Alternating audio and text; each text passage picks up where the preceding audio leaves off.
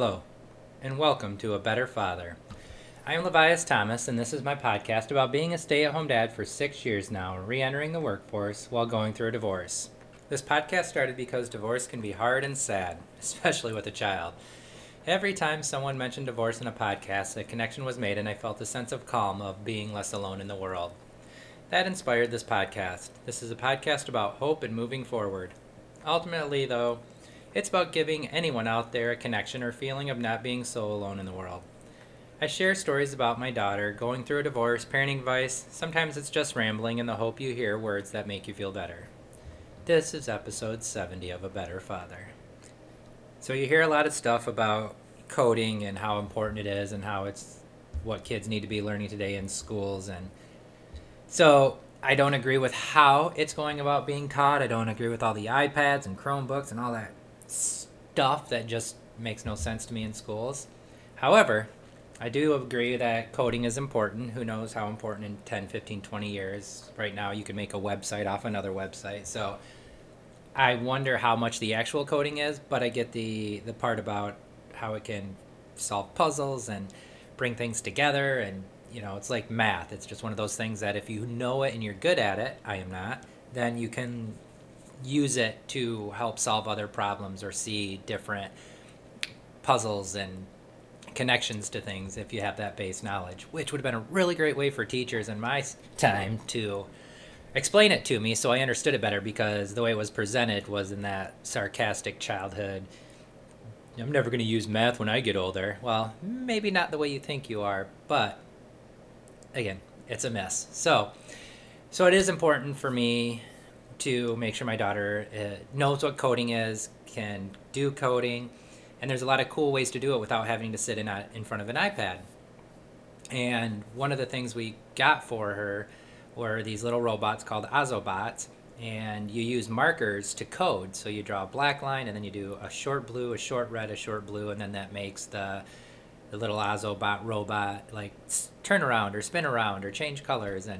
And so it's teaching coding through markers and a robot without having to use screens. And then she loves the robot. She named it Roby and plays with it all the time, carries it around with her, and it's all these little pieces that she enjoys. And then you can actually control the robot with your iPhone or iPad if you want. And I let her do that from time to time. But the focus is on not being in front of a screen, not being in front of a device, and using this to advance her knowledge of coding the world and seeing how puzzles get solved and how things happen and come together. Really cool find, and I'm very glad that I got it. I actually got 2 of them on sale at Barnes & Noble a while ago, and now I use them to volunteer at her school. On Fridays, we've been doing coding, and the kids love it. And every time they get the robot to do something, they get so excited and high fives, and it's really, really neat. So it's important to me that this is in my daughter's life, and she's able to utilize it and use it. Well, my daughter's story for today was we were at my dad's house 2 or 3 weekends ago now, and there were plates set up around the table, Halloween plates, and it was a plate, a napkin, a plate, a napkin, a plate, a napkin, and all the way around except one spot. Well, my daughter looks at the table and says to me, "There's a break in the code." Or no, she said there's a virus or something like that. Again, smarter than me when it comes to coding at this point. But she points out how there's a break in the code, and I'm just looking at her like, what are you talking about? And she usually says stuff, like she doesn't just randomly say stuff. She likes to play, and it seems to all kind of be pertinent or wrap into whatever it is that's happening. There's rarely just like a random thing. And I'm looking, trying to figure it out, and I'm just like, this must just be a random kid moment. And then she points down at the table and says, there's a break in the code. Again, if that's what she said, I'm paraphrasing it. And I looked down, and it was plate, napkin, all the way around. And then it went plate, napkin, no plate, napkin. And that was the break in the code. And that made me so happy as a father. But it's just cool that that association is being made, and seeing that there was a mistake and how she labeled that mistake as in, oh, it's not missing a plate, blah, blah, blah. And she gave me a look because she knew what she was doing too, which I also appreciate. Like, yeah, go ahead, be smart. Know you're saying something cool. But she was just like, there's a break in the code. It's kind of this fun, cute, not quite cocky, but fun, cute, semi-cocky thing that she did. And I was very proud of her. Moving on, I will now talk about my divorce thought. So I had zero clue. Like, this was just nerve-wracking from the start, which I talked about like in the first part of these podcasts. And it just sucks. Just every time I get an email from a lawyer, even if it's benefiting me or a good or just a neutral one, every time I see an email come from the law office, I just get sick to my stomach. Like, literally just want to puke. We had done a 4-way conference, got the parenting agreement back from the soon-to-be ex's lawyer, and the last time I got a parenting agreement from her, it was complete and total crap, and I'm just looking at it like, what is going on? So this one, it took me about a day or so to read, because I can't do this, I don't want to go through this, I don't want to look at this crap, I don't want to blah, and it was just frustrating because I can't look at this crap anymore and just have it be nonsense one more time. But I had to read it over because I have to say whether or not I sign off on it. So I started reading through it, and I was like, okay, that's what we agreed on. Oh, okay, that's what we agreed on. Oh, okay, that's what we agreed. And I get through the whole thing. Not only is it fewer pages than the last parenting agreement they sent, but it's everything we agreed to. Period, end of story. The only change I tried to make was like a time drop off that actually benefits her and me too, but mainly her. And that was the only thing I said, hey, can we switch this? If not, cool, it doesn't really affect me too badly. Like I said, it's more of a just general nicety, but she can say no if she wants to be stupid or whatever. But anyway, and it was just this like, oh my gosh, this is okay. Like something, I mean, we had it all done for $400 months ago, where she actually came out ahead on that one. And now we're, $12,000 in the hole and got to that spot. But hey, that's what she was trying for, so whatever. And so my thought, other than, you have to read your stuff, but is just keep the focus, and it sucks. It sucks so bad. Like, this person's horrible on every level, just so bad. And like in my head, she's getting worse and worse and worse because I was blocking a lot of stuff, and I was like making excuses and just trying to see the person she sold herself as. And then it's like getting less and less so. I've been saying for a while, and again, who knows, like this is all going to just be over eventually, but had she done the divorce back in April of 2018, gosh, who knows now, when she first said she wanted a divorce, probably would have destroyed me. Might not have been anything left, because she was horrible, and it's not bad, but just the hit and the impact and the dealing with it, blah, blah, blah. And so then I had time to like process and get through it, and now it's like I got to go through everything without having to be alone, because I got to continue to have my daughter around and be a good father to her. So that's a benefit, but it lasts a lot longer than you think. And even when I was saying something to my dad recently about how much this is costing and stuff, he was like, he got divorced like 15 years ago from his third wife, let's dig into that one a little bit. But he was saying how it cost him like $10,000, like there was no kids involved. I'm like, oh, so I guess I'm not doing too bad at this point. So yeah, this is ridiculous and stupid, and but keep your head up. It's one step at a time, one baby step at a time, no pun intended, baby step. But oh my gosh, there's some bad days, and then there's some less bad days, and there's some really good days with my daughter. And so I wish this were all happening differently. I'm okay with it happening. Like, God, she's horrible. But I wish it was all happening differently. And I know she's going to have her perspective, and she's making me out to be a bad guy, and this is my fault, and if I had just done what she had said to do, which is a huge issue we have. So I get that this is my perspective, but seriously, I think I'm more right. Anyway, that's all I've got to say about that one right there. So, yeah. So as anybody who listens to this normally, and anybody who may just be finding it or randomly finding it or whatever, I listen to a lot of podcasts, and I take a lot of it to heart. I like to learn things. I like to absorb this information. Right now I'm listening to a book, Maybe You Should Talk to Someone, which is really good, and it's just sparked a lot of things in my head. But as far as parenting advice goes, under the context of this situation, is going to be about the words you use and how you say them. And to tell this story, or to give this quote-unquote parenting advice, I will tell a story that has affected me my whole life. So, and this is my random story for this podcast, also tying into the parenting advice.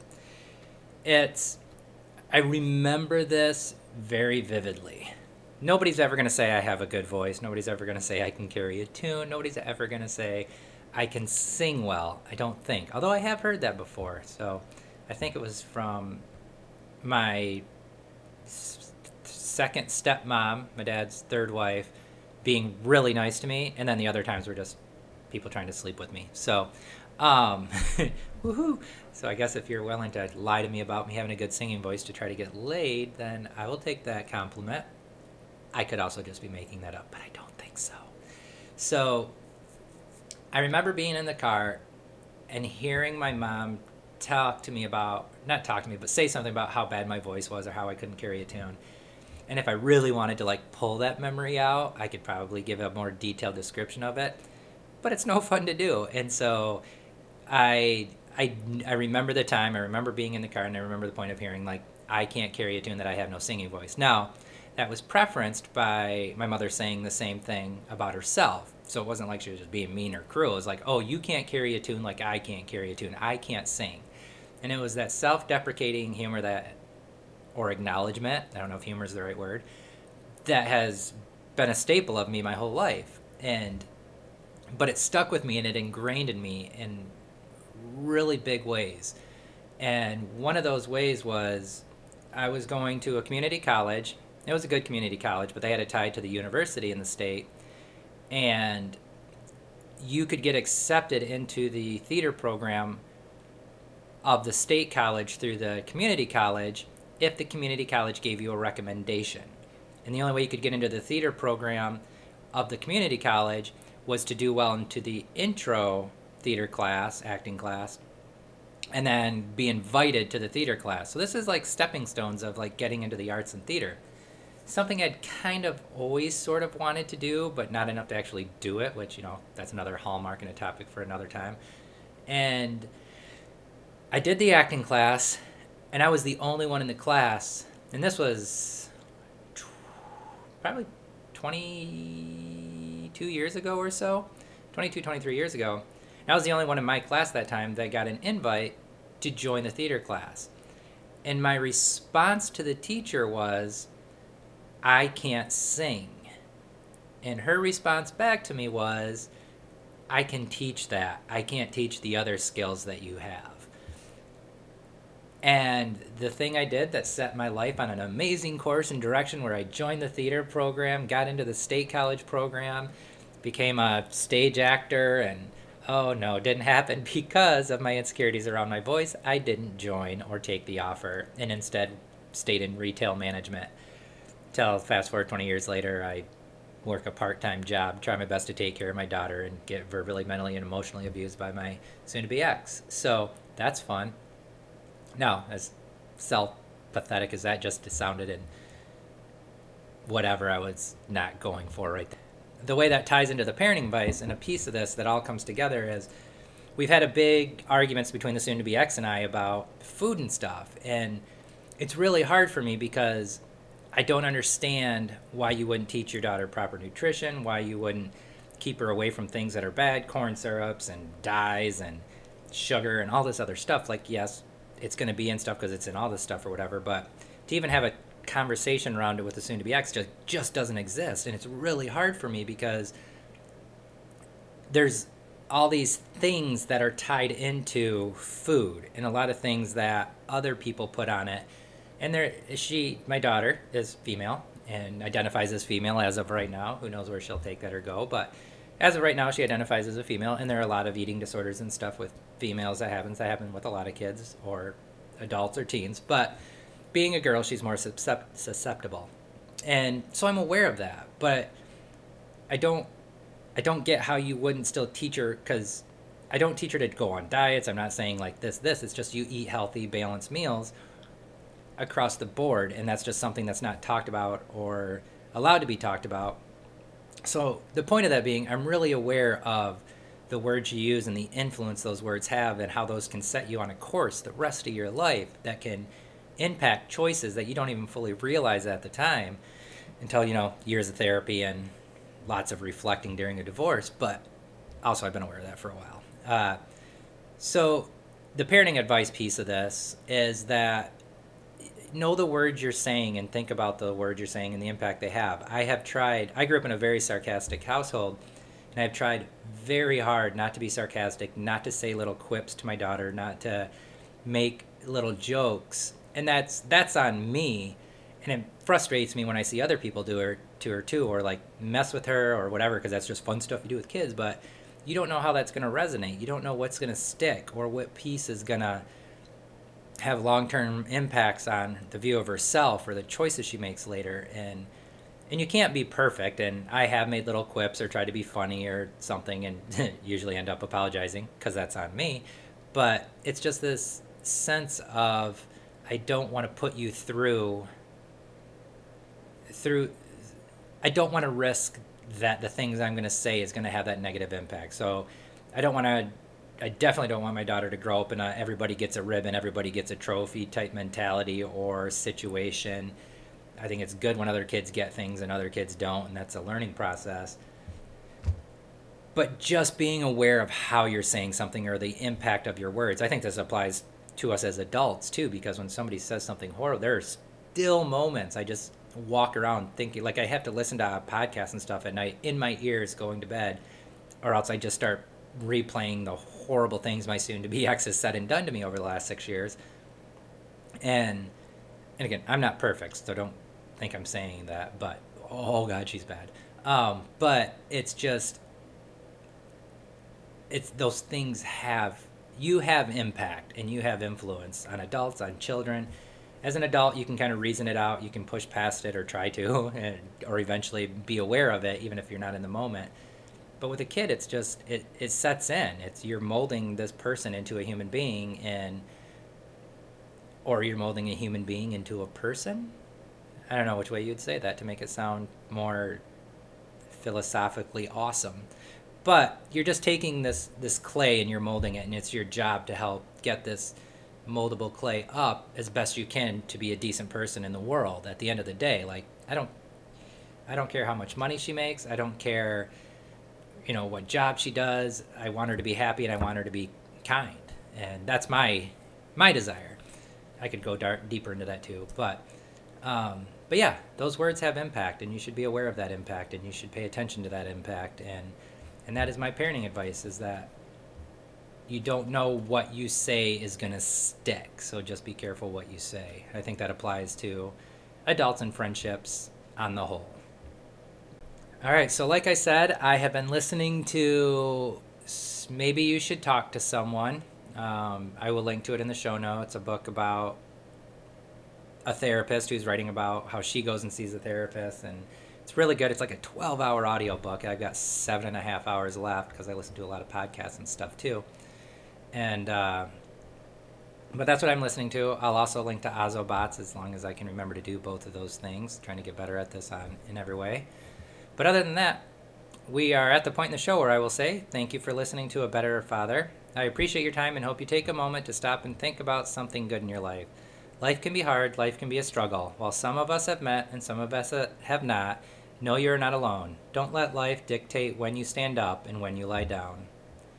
I'm also going to say, right before I signed off, because I just remembered this and I want to make sure I'm talking about this stuff, I started to watch Modern Love on Amazon Prime, and the first episode took me a while to get through because I was like, I don't get it. I didn't know what it was about. I saw the writer from SNL who did Mean Girls. I can't think of her name right now. From 30 Rock. Totally escaped me for whatever reason. But anyway, I saw her on the cover and I was like, ooh, where is she in this? And then I figured out each episode is like a story from Modern Love in the New York Times or whatever. And then they turned it into like a little half hour, 20 to 30 minute episode. And it's really good. There was one episode about a girl who was bipolar and dealing with that. And you're just watching it. I don't know if that was a spoiler or not. Sorry.